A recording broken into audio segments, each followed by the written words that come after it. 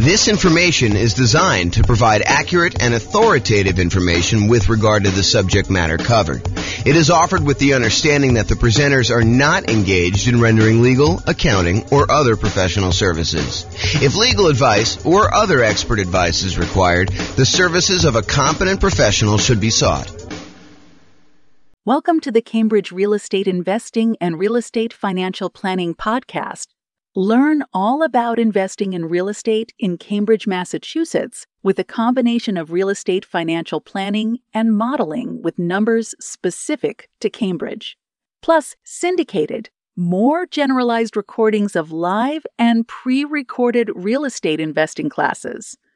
Not all of them specific to Cambridge. Be sure to stay tuned after the podcast for a message from our sponsors. Well, good morning and welcome, everyone. This is your host, James Orr, and this is a very special class. It is the class on conventional financing. And it is intended to be like a good overview class of the conventional financing options for real estate investors. And honestly, we've covered a lot of this content elsewhere because some of the times when we talk about low down payment options, we talk about conventional financing as an option there as well, because you can put 3% down for the, whatever it is, Home Possible or Home Ready loan. I forget what the name of it is, or doing a 5% down, kind of like normal owner occupant down payment when we talk about the strategy that house hackers or nomads could use as real estate investors in order to do financing. But today we're going to primarily focus on going over conventional financing in the context of putting 15% down on the low end, and in most cases, probably putting 20 or 25% down by choice. You can do conventional financing with as little as 15% down. However, I think a lot of investors are going to choose to bump up to at least 20%. And I think in a lot of cases, which we'll cover in a separate class, you will opt to go from 20% to 25% because the interest rate's going to improve quite a bit. And you're also going to be borrowing less money, so the cash flow will improve. So one of the kind of strategies for improving cash flow, we're kind of in this market where prices have gone up very rapidly over the last few years.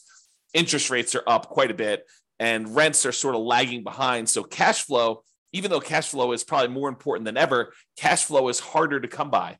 And so a lot of you folks are going to decide that it may be better for me to save up to 25% instead of just saving up to 20% so that I can borrow less of an impact from those higher interest rates. And the interest rate does improve when you go from that 20% to that 25%. And it's pretty significant, which will really help improve cash flow on these properties.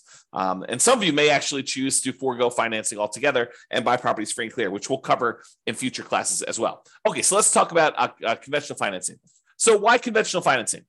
Some investors will be obsessed with nothing down options like the USDA or the VA, or doing some type of like really idealistic BRRRR strategy where you can go buy properties at such a deep discount that you can do the work and pull all of your money back out after you have time to refinance it 12 months down the line. Or they'll be obsessed with low down payment options like doing house hacking or the nomad strategy, where you're putting 3% down for conventional financing or 3.5% down for FHA. Maybe you're buying a single family home with FHA or a duplex or a triplex or a fourplex, or maybe you're going to go buy a single family home with 5% down conventional financing. All of those kind of like low down financing options. So there'll be some people that are obsessed with that. And some of you guys will be doing that out of necessity, that you don't have down payments. And I totally understand that. If you're just getting started, and you're trying to kind of amass, if you're familiar with my concept of that first 100K, sometimes you really need to get started and you're willing to take on additional risk by doing some investing with nothing down or low down in order to get into that first property. However, about 1/3 of all real estate transactions are purchased for cash.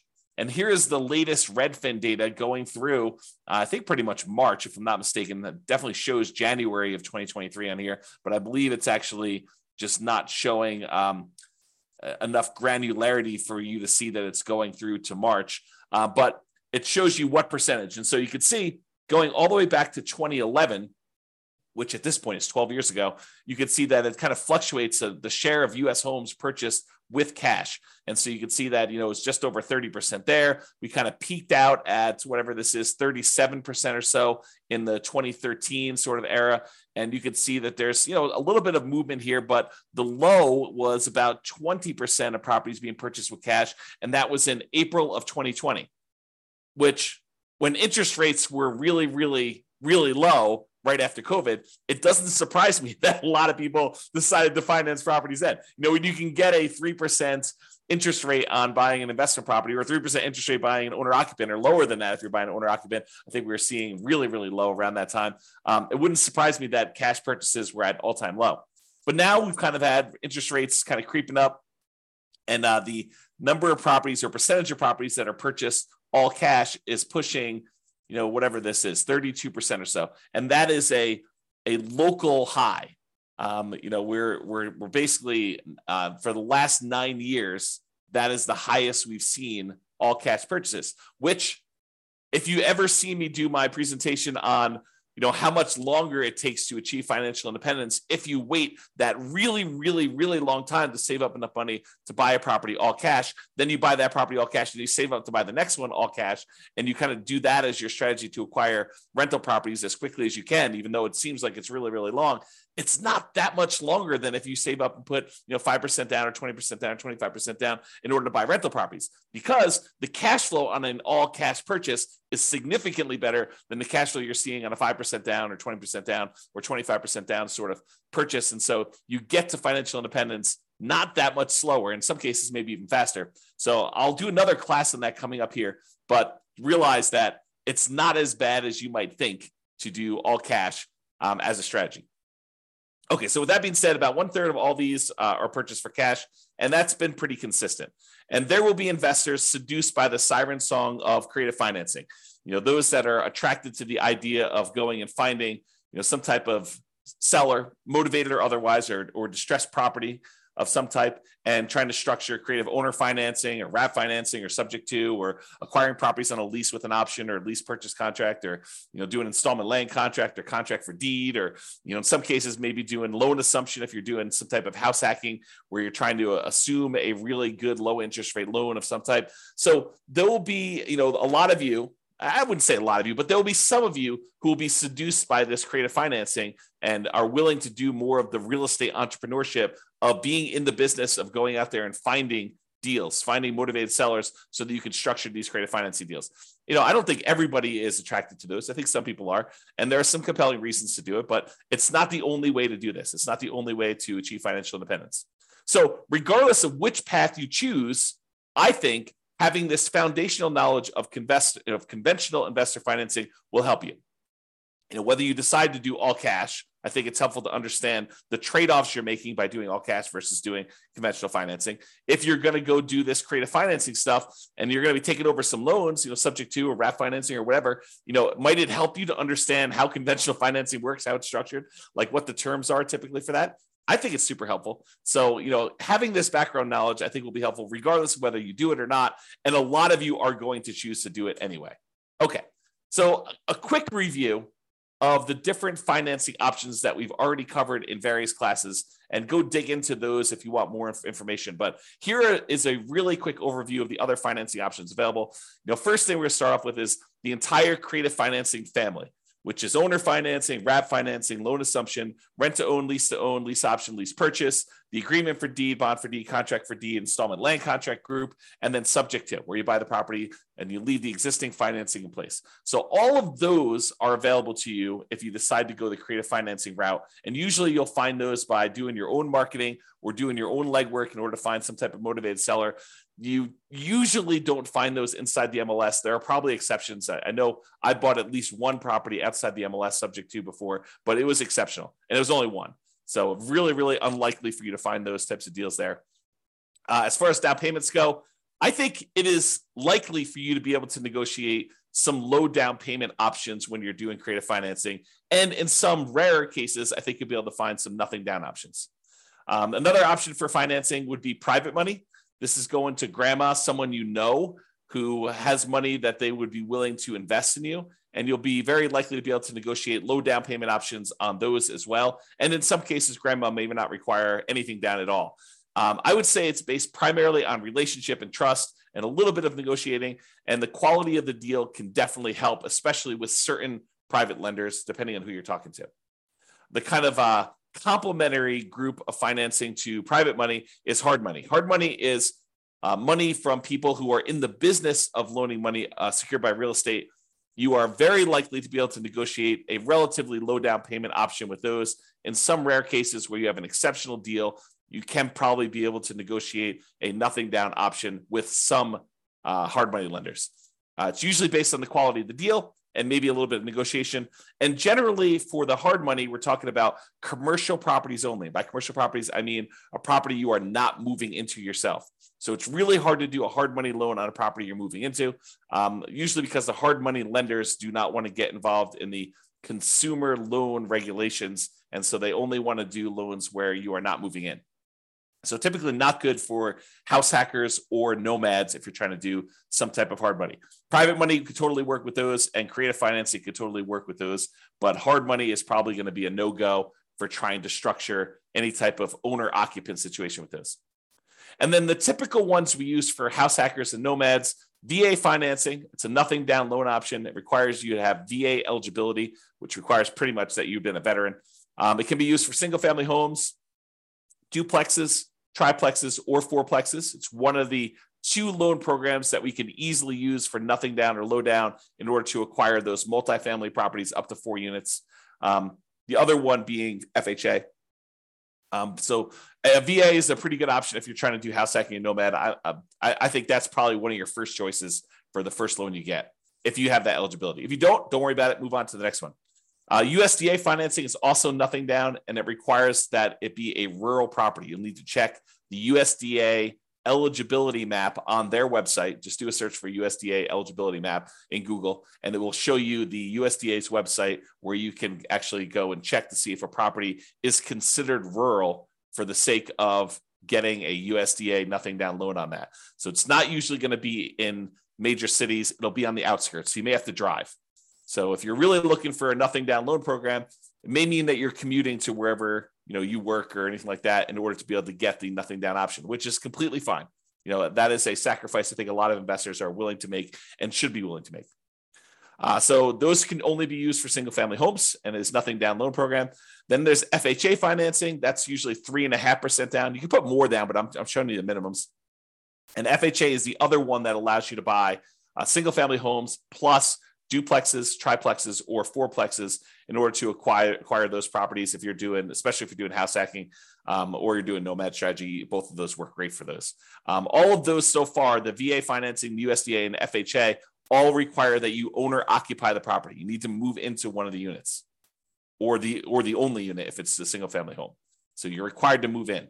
And then conventional financing, if you're putting less than 15% down, you will need to owner occupy. If you're putting more than 15% down and you're getting a non-owner occupant loan, you can buy those without moving into them. And so a lot of real estate investors are going to be using conventional loans to buy their non-owner occupant investor loan type properties where they're not required to move in. Now, if you do move in, you can get owner occupant financing, which has much better interest rates, and you could do as low as 3% down or doing more commonly the 5% down conventional financing program to do that. And it's usually only for single family homes unless you get up to a much higher down payment for those. All right. And then usually there's in some markets, there is down payment assistance available, and that is often combined with FHA. And it may help you kind of offset some of the down payment or all the down payment, depending on the program that they have there. So usually for nomads or house hackers, that could be an additional strategy. There may also be in your local marketplace local banks or credit unions that offer low down payment and nothing down loan programs. From time to time, we see those as well. Okay, so that's a review of all the different financing options that we've covered before in other classes. This is the creative financing, which I just covered before, so I'm not going to cover it again. And now let's talk about conventional financing, and specifically conventional financing for investors putting at least 15% down. So you could go and do these for nomads or house hackers. You could move into the property and live there if you wanted to. However, realize that is not the norm. And by not the norm, I mean that a lot of investors are not going to be moving into the properties. They're going to be putting 20% down or 25% down. You can put as low as 15% down and do that. But I think that it's a smaller group of people that are using these loans in order to do house hacking or nomading. Even though I'd like to change that. I would like to have more nomads and house hackers use conventional financing. All right, so conventional finance here primarily talking about Fannie Mae or Freddie Mac. They're quasi-government organizations, is my understanding. Go talk to your lender if you really want to do, or search online. But they are, my understanding is they're sort of like government-ish sort of programs, but they're not actually government loans. But I don't know. I'm not sure I understand all the nuances of that, but you can go look it up if you want to. We typically use fixed interest rates when we do these. So you can do variable rate loans on some of these, but in a lot of cases, I would encourage you to consider trying to do fixed rate financing if you're going to get these loans. It's one of the few loan products that has these fixed rate things. If you're going to do portfolio loans, a lot of times those do not have fixed rate financing. There's some exceptions to that. Like our local portfolio lender, one of the more popular ones that we go to, they do have fixed rate financing for 15-year loans. But if you do a 30-year loan, they're variable. So with conventional financing, though, not portfolio, then they tend to be fixed rate. I like to do 30-year amortization loans, which means that you're doing a 30-year term on the loan and the loan will be completely paid off after 30 years. Why don't we normally do 15-year loans when we're doing conventional financing? Well, why would you want to? I mean, I think one of the reasons why is you get lower interest rates typically if you do a 15-year loan versus a 30-year loan. But why don't we typically do that with investment properties? I think one of the big reasons why investors would not choose 15-year loans when doing conventional is the payment is going to be so much higher that it's going to have pretty significantly worse cash flow because you have to pay off the entire balance of the loan over that 15-year period. So that's, I think, one of the reasons why people don't do it. Although some investors, especially investors that they have a lot of income from their job and they're able to handle that worse cash flow on their properties, especially if they're trying to do some type of early retirement or they're starting later and they have a very limited time until they get to their kind of retirement age. Some of them may choose to do 15-year financing, although in most cases, when I've talked to clients in the past about the differences between 30-year and 15-year, I tend to explain to them that why don't you do a 30-year loan? And if you want to pay ahead, you can, but realize that the return you're getting by paying ahead is the interest rate of the loan. And I think in a lot of cases, you could do better by taking that money and investing somewhere else.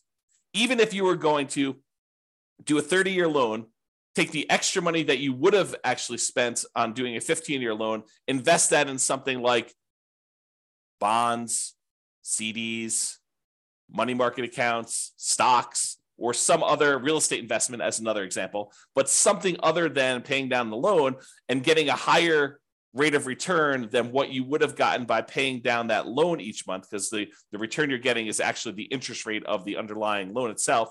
And so if you take money as an example and you invested it in the stock market and that was growing at, 6, 7, 8, 9, 10%, depending on what you're investing in the stock market, you could use that money to then grow at a much faster rate. When it gets large enough where you could take that thing in one big chunk and completely pay off your mortgage at that point, that actually gets you there faster than if you take the same amount of money each month and you invest it in that underlying loan itself at that lower interest rate.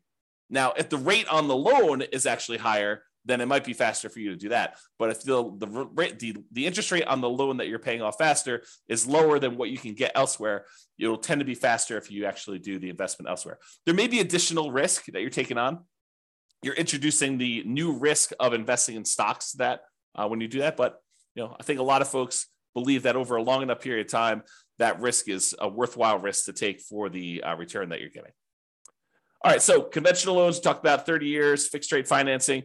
It tends to be 740 plus credit scores for the best interest rates. If you're doing owner occupant, as I mentioned before, you could do 3% down or 5% down. The 3% down is that home ready, home possible loan. It's primarily for first time home buyers. 5% is much more common, and you should plan on doing that, especially if it's past your first one.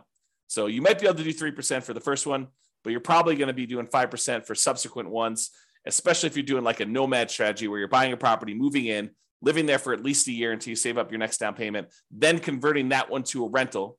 Then you're actually going to go buy a next one with 5% down and repeat this process. You probably should be planning on 5%, not 3%, even though you can maybe do the first one for 3%. Okay. Now, if you're doing the non-owner occupant ones, it's usually 15% down at a minimum, and that's going to include PMI. Now, PMI, if you remember, is private mortgage insurance. It's the insurance that you pay to protect the lender in case you default. So the lender basically is like, hey, I really would prefer that you put 20% down to buy this rental property. However, you seem insistent on wanting to put 15% down. So I'll tell you what, I will make you a loan with allowing you to put 15% down. It's going to be a slightly higher interest rate. And I want you to go to this third party and pay them to protect me in case you default. I feel comfortable that if you put 20% down and property values move around a little bit and you stop making payments for whatever reason, and I have to come in and I have to foreclose on you, and then I have to go hire a real estate agent and a handyman to go in and fix up the property and a real estate agent to go market it and sell the property, I think I can get most, if not all of my money back if you put 20% down. You put 15% down, I'm not so sure. I think it might be close depending on what happens in the marketplace and what you end up doing. And so I want to protect myself. And the way I protect myself is I have you pay a third-party insurance company that will pay out if I actually need to foreclose on you and I sell the property at a loss. So they're the ones, third party, that's protecting the lender in case you default. So if you decide to put 15% down, the interest rate's going to be higher. It's a little risk premium baked into there from the lender, and they're going to insist on you paying PMI. Okay. If you put 20% down, the interest rate gets a little bit better than doing 15% down, and you don't have PMI. So it actually improves cash flow quite a bit going to that 20%. And the interest rate will improve significantly more if you go from 20% to 25%, which is why a lot of real estate investors will choose to wait that extra time, save up 25%, and put 25% down. Okay. All right. With that being said, you could typically get 10 non-owner occupant conventional loans per Social Security number. And I worded that oddly. The way I understand it, and check with your lender to make sure that this is true for you, and this is actually the regulations, but my understanding is it's 10 loans, period, if you plan to get your next non-owner occupant loan. So imagine for a minute, you bought a house to live in, then you went and you bought 9 rental properties, and you're trying to buy your 11th property. Those 10, the one you live in, and the 9 that you have as investments, they would all count as financed properties if you still have loans on them. And so you would not be able to get your 11th conventional loan if you're trying to do that as a non-owner occupant. Oddly enough, in that same situation, if you were trying to buy that 11th property as a property to move into as an owner occupant, you would be able to get it because there's no limit on you doing it as an owner occupant. This limit only applies to investment properties. Okay, so that does count. Now, some real estate investors, some couples who know, they're definitely going to be getting more than 10 conventional loans. Maybe they've got a huge stack of money resources that they're already planning on using for down payments, and they know that they're going to be doing this. They may choose to start filing their taxes separately, getting their accountant or CPA to start doing 2 separate tax returns. And then the individual spouses will get loans in their own names so that they each can get 10. So imagine for a minute, you've got 2 very high earners with a lot of resources, a lot of down payments saved up, and they know they're going to want to get 15 loans. Well, what they might do is tell their CPA to start separating their tax returns and then have one of them qualify for a loan and their Social Security number with their own tax return, and have the other one get another property in their own name, their own loan with their own Social Security number on their own tax return. And then you can get 10 each. Okay. Now, talk to your lender if you plan on doing this. Don't say to them, James told me I can do this.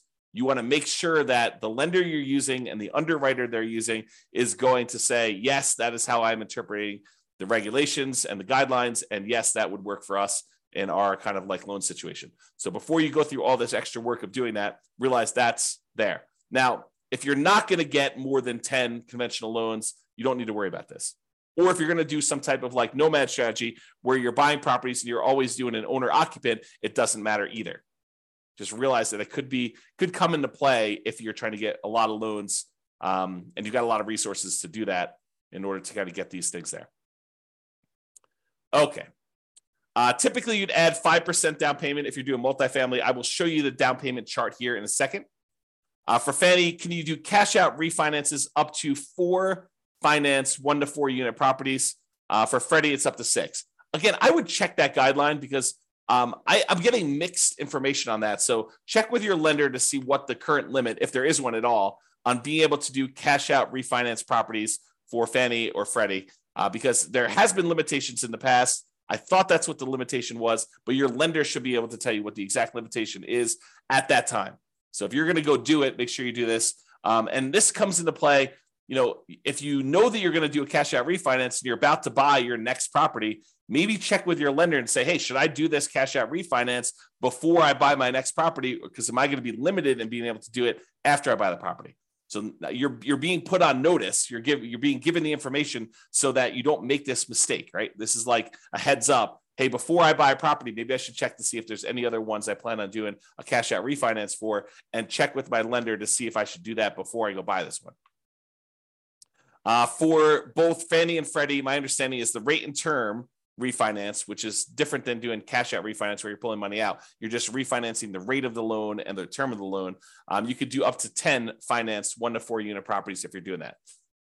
Nomads, be careful because a lot of times it's much harder to do these cash out refinances or even rate and term refinances on the nomad property, because when you do the nomad property originally, you're doing it as an owner occupant, and a lot of times you're putting very little down.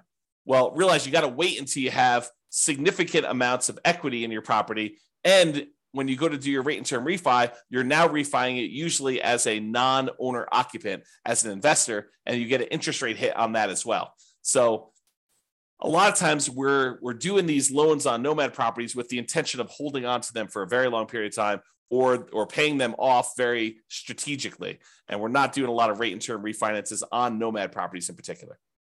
But you may want to discuss that plan with whoever you're talking to about doing that.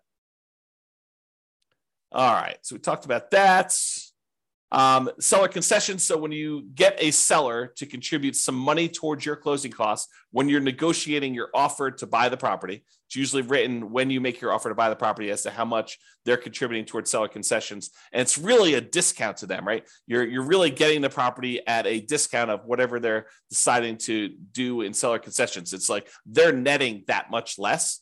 So if you ask them for 2% in seller concessions, realize you're asking them for a 2% discount. So you may want to think about that when you're doing that. So when you're doing these loans, though, the maximum seller concessions you can get for doing these conventional loans varies between 2% and 9%.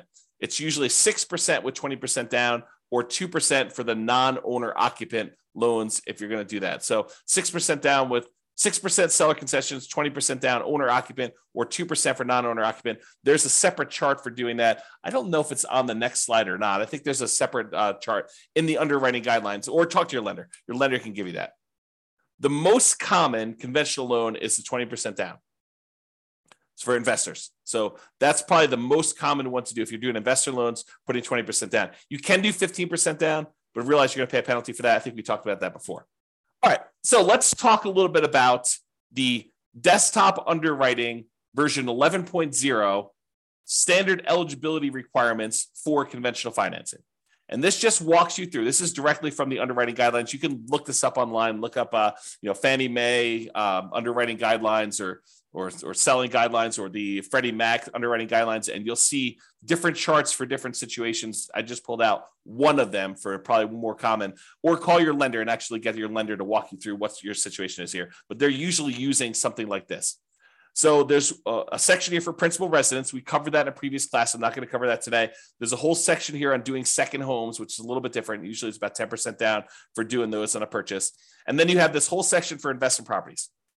So if you're buying a single unit, not a duplex, triplex, or fourplex, you could do as little as 85% down. I'm sorry, 85% loan to value, 15% down for a fixed rate mortgage and adjustable rate mortgage. So you can get both of those options with a single family home.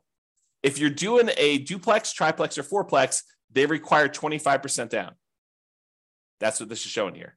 Okay. So that's the kind of like lowest down payment, maximum loan to value is another way of saying that for doing that. And this shows you the limited cash out refinance for 1 to 4 units. You can only go up to 75% loan to value for doing cash out or doing limited cash out refinances. For cash out refinance, like the full version, you can only go up to 75% loan to value for a single family home. If you've got a duplex, triplex, or fourplex, you can only go up to 70% loan to value for those. So those are the limitations there.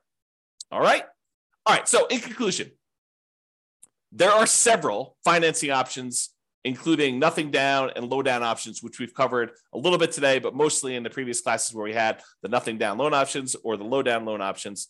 And despite investors obsessing about nothing down, low down, and creative financing, about 1/3 of all transactions are cash. And many of the other ones remaining are going to be conventional financing. I think having a really good working knowledge of conventional financing is foundational and will serve you regardless of what type of financing you opt to utilize, especially if you're going to do conventional financing. So that's all I got for you today. I hope that was helpful. Just kind of a good kind of like conventional financing primer or conventional financing 101 to give you an overview of how conventional financing works and kind of where it fits into the overall financing picture. This has been James Orr. Hope you have a great day. Bye-bye for now. With home prices up, mortgage interest rates up, and rents up but not quite enough to counteract the higher prices and interest rates, cash flow on rental properties in Cambridge is harder than ever. Book a call with the Real Estate Financial Planner to apply our proprietary 88 strategies to improve cash flow on your rentals. See the show notes for a link to schedule your call and improve your cash flow today. If you're a real estate agent, lender, or professional in Cambridge that wants to help our real estate investor listeners, consider reaching out to learn about collaboration opportunities with this podcast. We'd love to add more value to our listeners by having you assist our investors buy, sell, and finance their real estate investments. See the show notes to schedule a call to discuss collaboration opportunities.